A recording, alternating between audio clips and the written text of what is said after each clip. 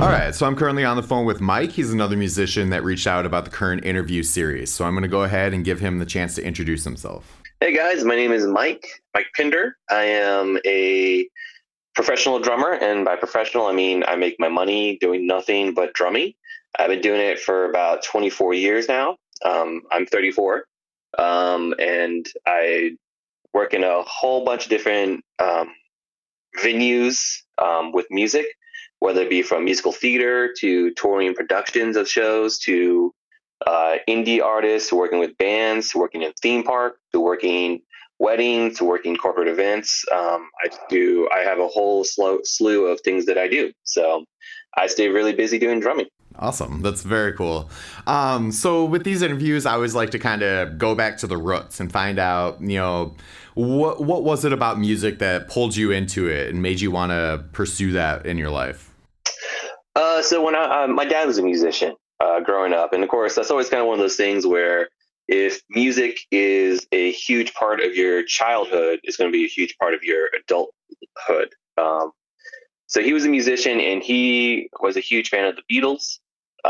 So when I was a very young kid, as well as having like Disney and cartoons playing, my dad would always play like the Beatles movies, like Help and Hard Day's Night. And I remember just sitting there watching Ringo on my TV and being like, he looks so cool. Like that guy looks like he's having fun. And everyone's like listening to him and paying attention to him and turning back from the audience and looking at this drummer and being like, what's so cool about that guy? So I just always was like attracted in a very admirable sense to Ringo.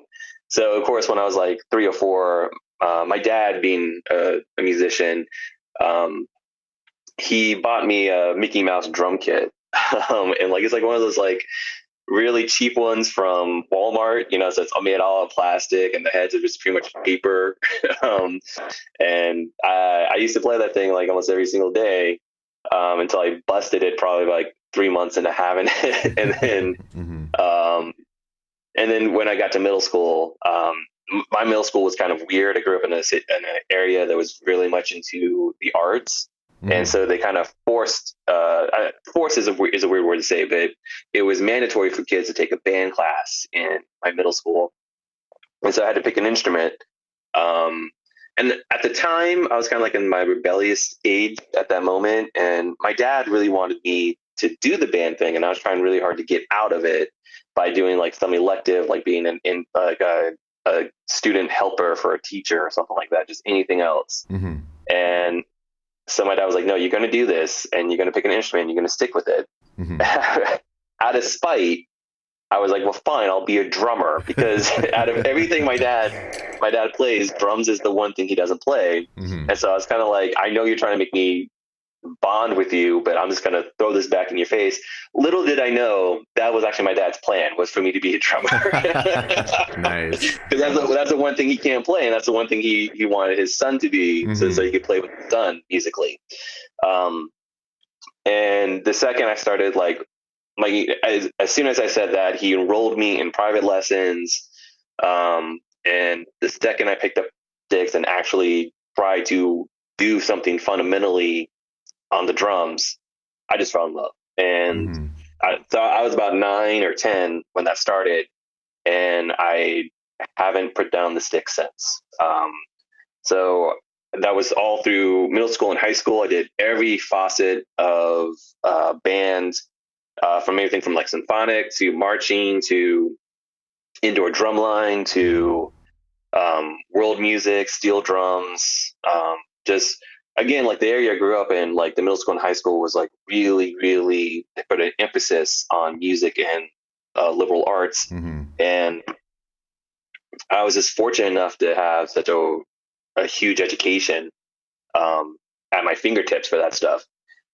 The college that I ended up going to was University of Central Florida. And I went there under the impression that I was going to be in the percussion program, which was at the time, it was one of the top ones in the nation. I think it was Texas and I want to say obviously like Berkeley, Juilliard, but like we don't even count those guys because that's so far out of my league. But I went there and then I ended up not doing the program. I was accepted.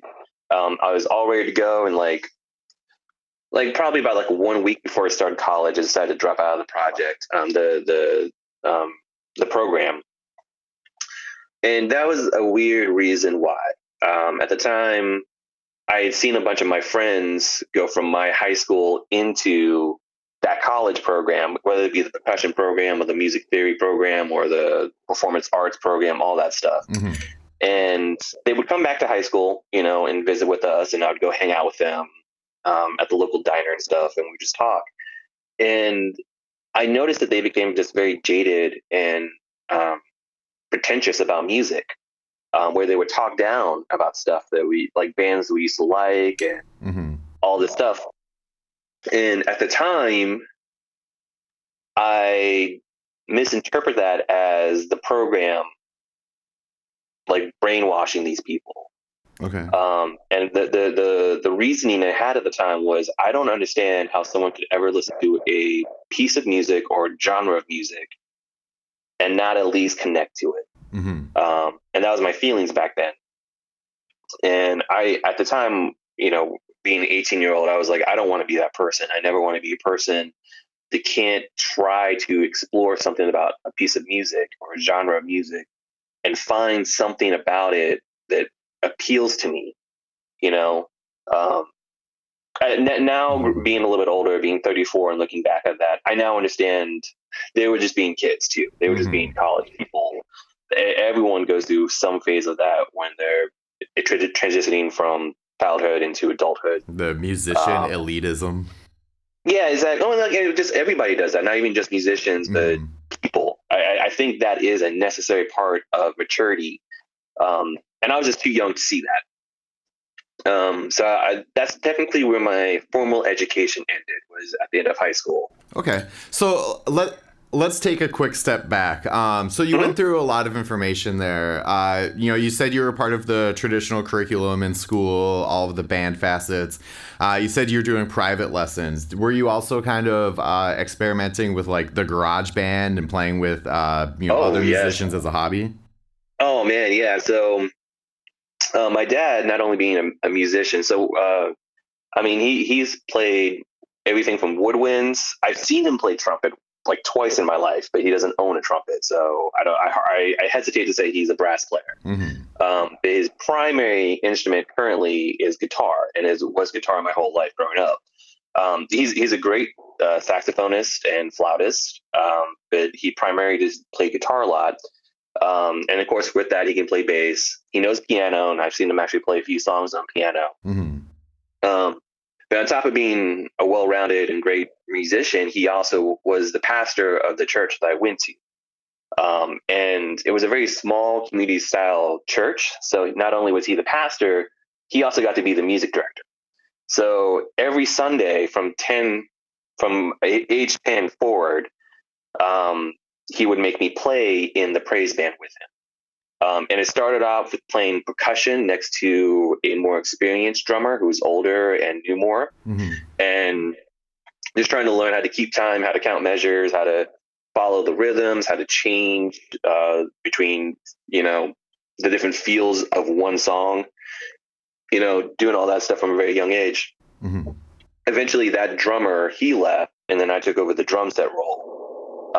And of course, because my dad's the pastor and the music director, nobody could really tell me I was doing anything wrong except for him. Mm-hmm. Right. But the problem was he was also my dad, and I was a young teenager kid. So he couldn't really tell me I was doing wrong either. Right. Right. So I was doing that every Sunday, and then we ended up having like 3 services a week.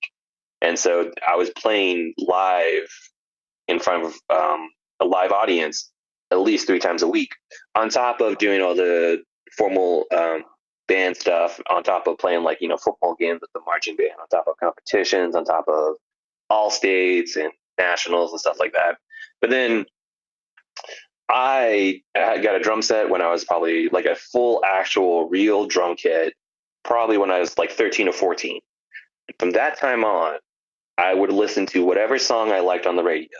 Mm-hmm. And I would sit there and I would go buy the CD or something like that and put on like listen to it on my headphones, and I would write out what the drummer was playing. Like one of my first mentor, he taught me how important it was for transcripts to happen. Because he's like, you're human, your brain can only hold so much information.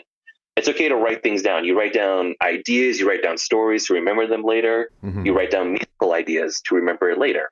So I just got really into handwriting, like drummers' transcripts and stuff like that. Sure.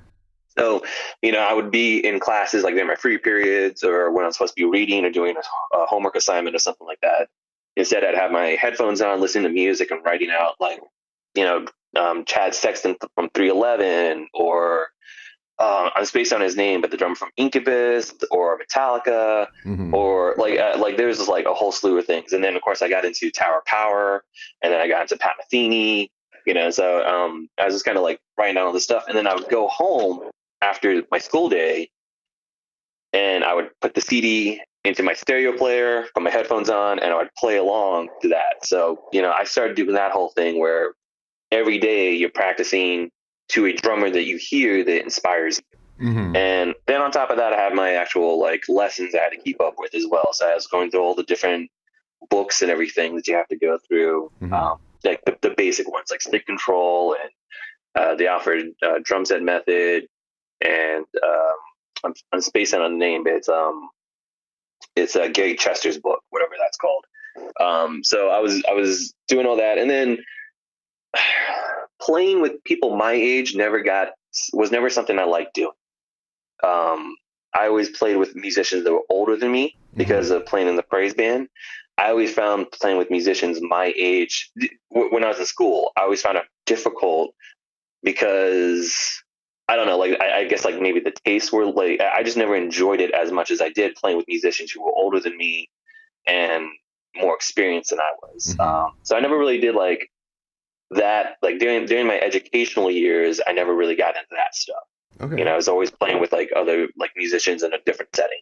Okay. So that kind of leads us up to, once you got out of college and, you had committed your entire life at this point to playing in music. What were your steps after college to, continue a career in music? Seriously, auditioning. Okay. So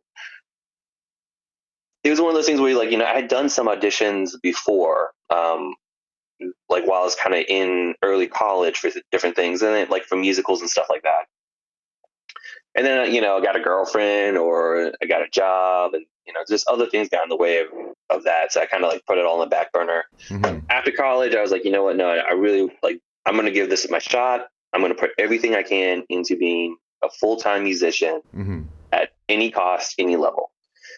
So I went to one of the theme parks here in Florida and I went to go do an audition. And the whole point was for me to fail. I went there with the thinking of, I'm not going to get this job, but I'm going to walk away knowing what they expect from an audition. Sure. Learning what the process is so that the next audition they hold, I can come in and kill it. That was my whole thought process. So I walked into that situation without a care in the world. I was like, I'm just going to pay attention. I'm going to be polite.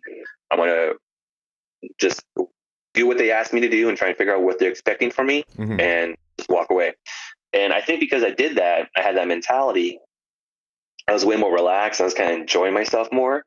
And from that audition, I got the job. Nice. Yeah. And it really like I guess the lesson there is go in and just kind of like, don't care too much at that moment. Like obviously we all want the job or there just because we want the job, but be yourself too, because if you have to be somebody that you're not in order to have a job, you're not going to be happy in that job. That's kind of always what I took away from that. But and then from there, it was always about keeping your reputation up. Because once you start working in a show or a band, you are now working with other musicians, and that's the reputation you need to be kind of aware of.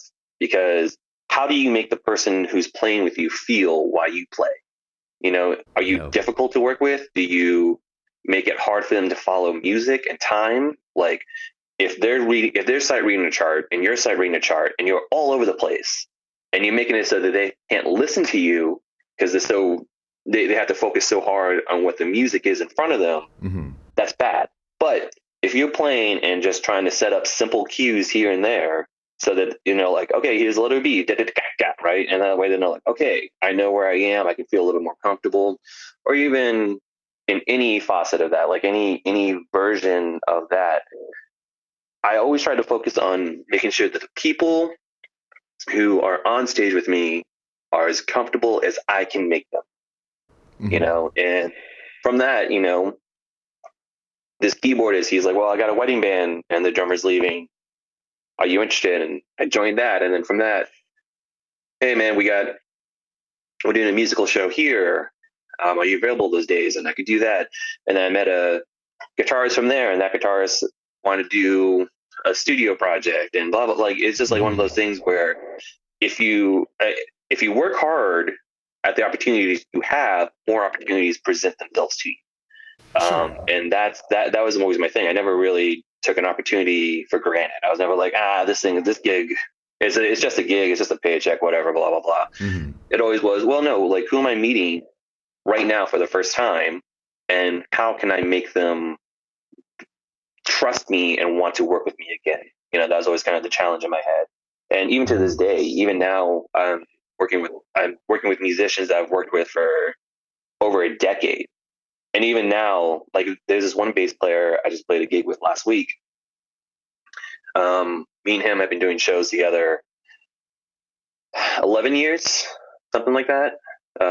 We've been playing with each other for a very long time. And even then, I'm still listening to him and reacting to him as you do as a musician anyways, but also trying to make sure that he feels comfortable, and trying to make sure that he feels like I'm giving him the spotlight and that I'm emphasizing what he's saying, and matching with him, because he's a great guy. I love playing with that guy, and I want to continue playing with that guy, and the only way to really do that is for him to still want to work with me, right. The second people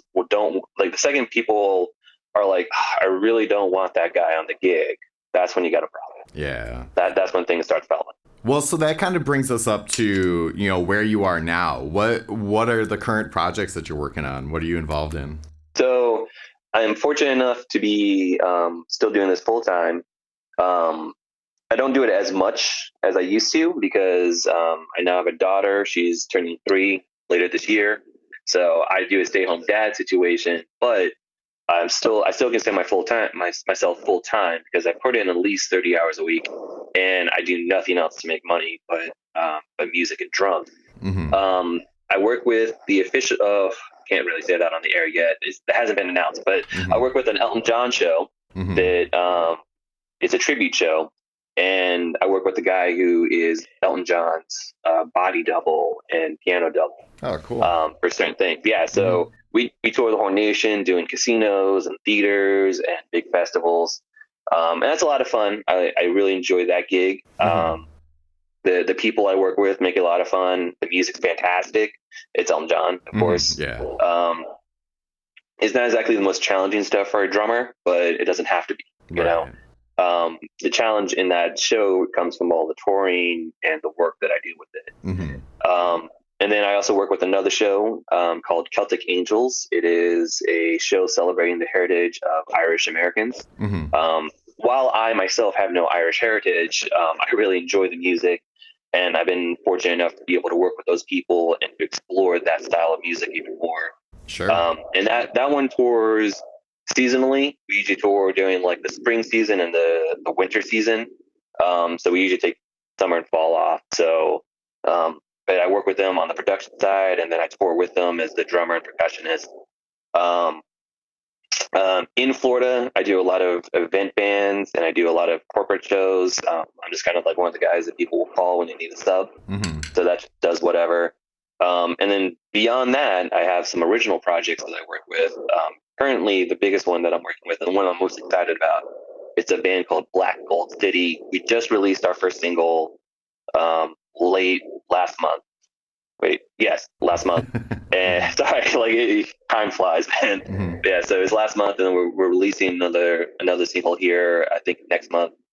And that's been a lot of fun. That project started out of the whole COVID recording phase that everyone went through.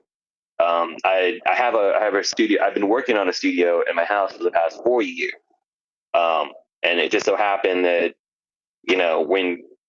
when the pandemic hit and everything shut down, um, I was able to kind of start a second business of doing home recording stuff. And it was a very small business.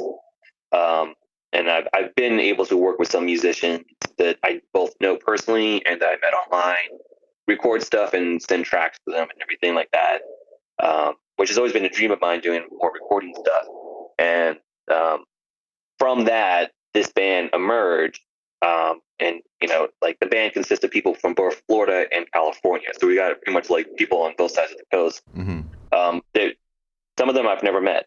There are people in that band that I've never physically been in the same room with, Mm-hmm. but we're writing music together, and now we're setting up a tour and everything. So that's what that project's been. With a slew of other stuff that I'm currently working on, but it's too early to talk about. Okay. Well, where can people find, either the current band that you're working on, your own personal social media, or like links to anything else that you want to promote? So Facebook, it's Mike Pinder, Pinder. On Instagram, my handle is at Pinder Drums. Again, it's Pinder. Those are my two main ones. I don't really have a TikTok or a Twitter. If you want to hear stuff that I've played on, I've played on artists like Erica DeSegli, Kate Judge, Christy Lene. I'm on some of their albums. My current band is Black Gold City. We're on Spotify, and you can find us there. We're also on every single form of social media. Just type in Black Gold City, and we're one of the top ones to pop up. You can't mistake it. It's definitely a band page. The second you see it, you know it's a band page. Awesome. So I always like to give the people I'm interviewing the opportunity to put out their last word. So a message that you resonate with, that you want to put out there. Oof, man, I didn't think about this one. So many lessons, so many things I want to express to other people. Just keep believing in yourself, but don't take yourself too seriously. Be able to be objective in the way you look at yourself. Ask yourself what other people see/hear when they play with you.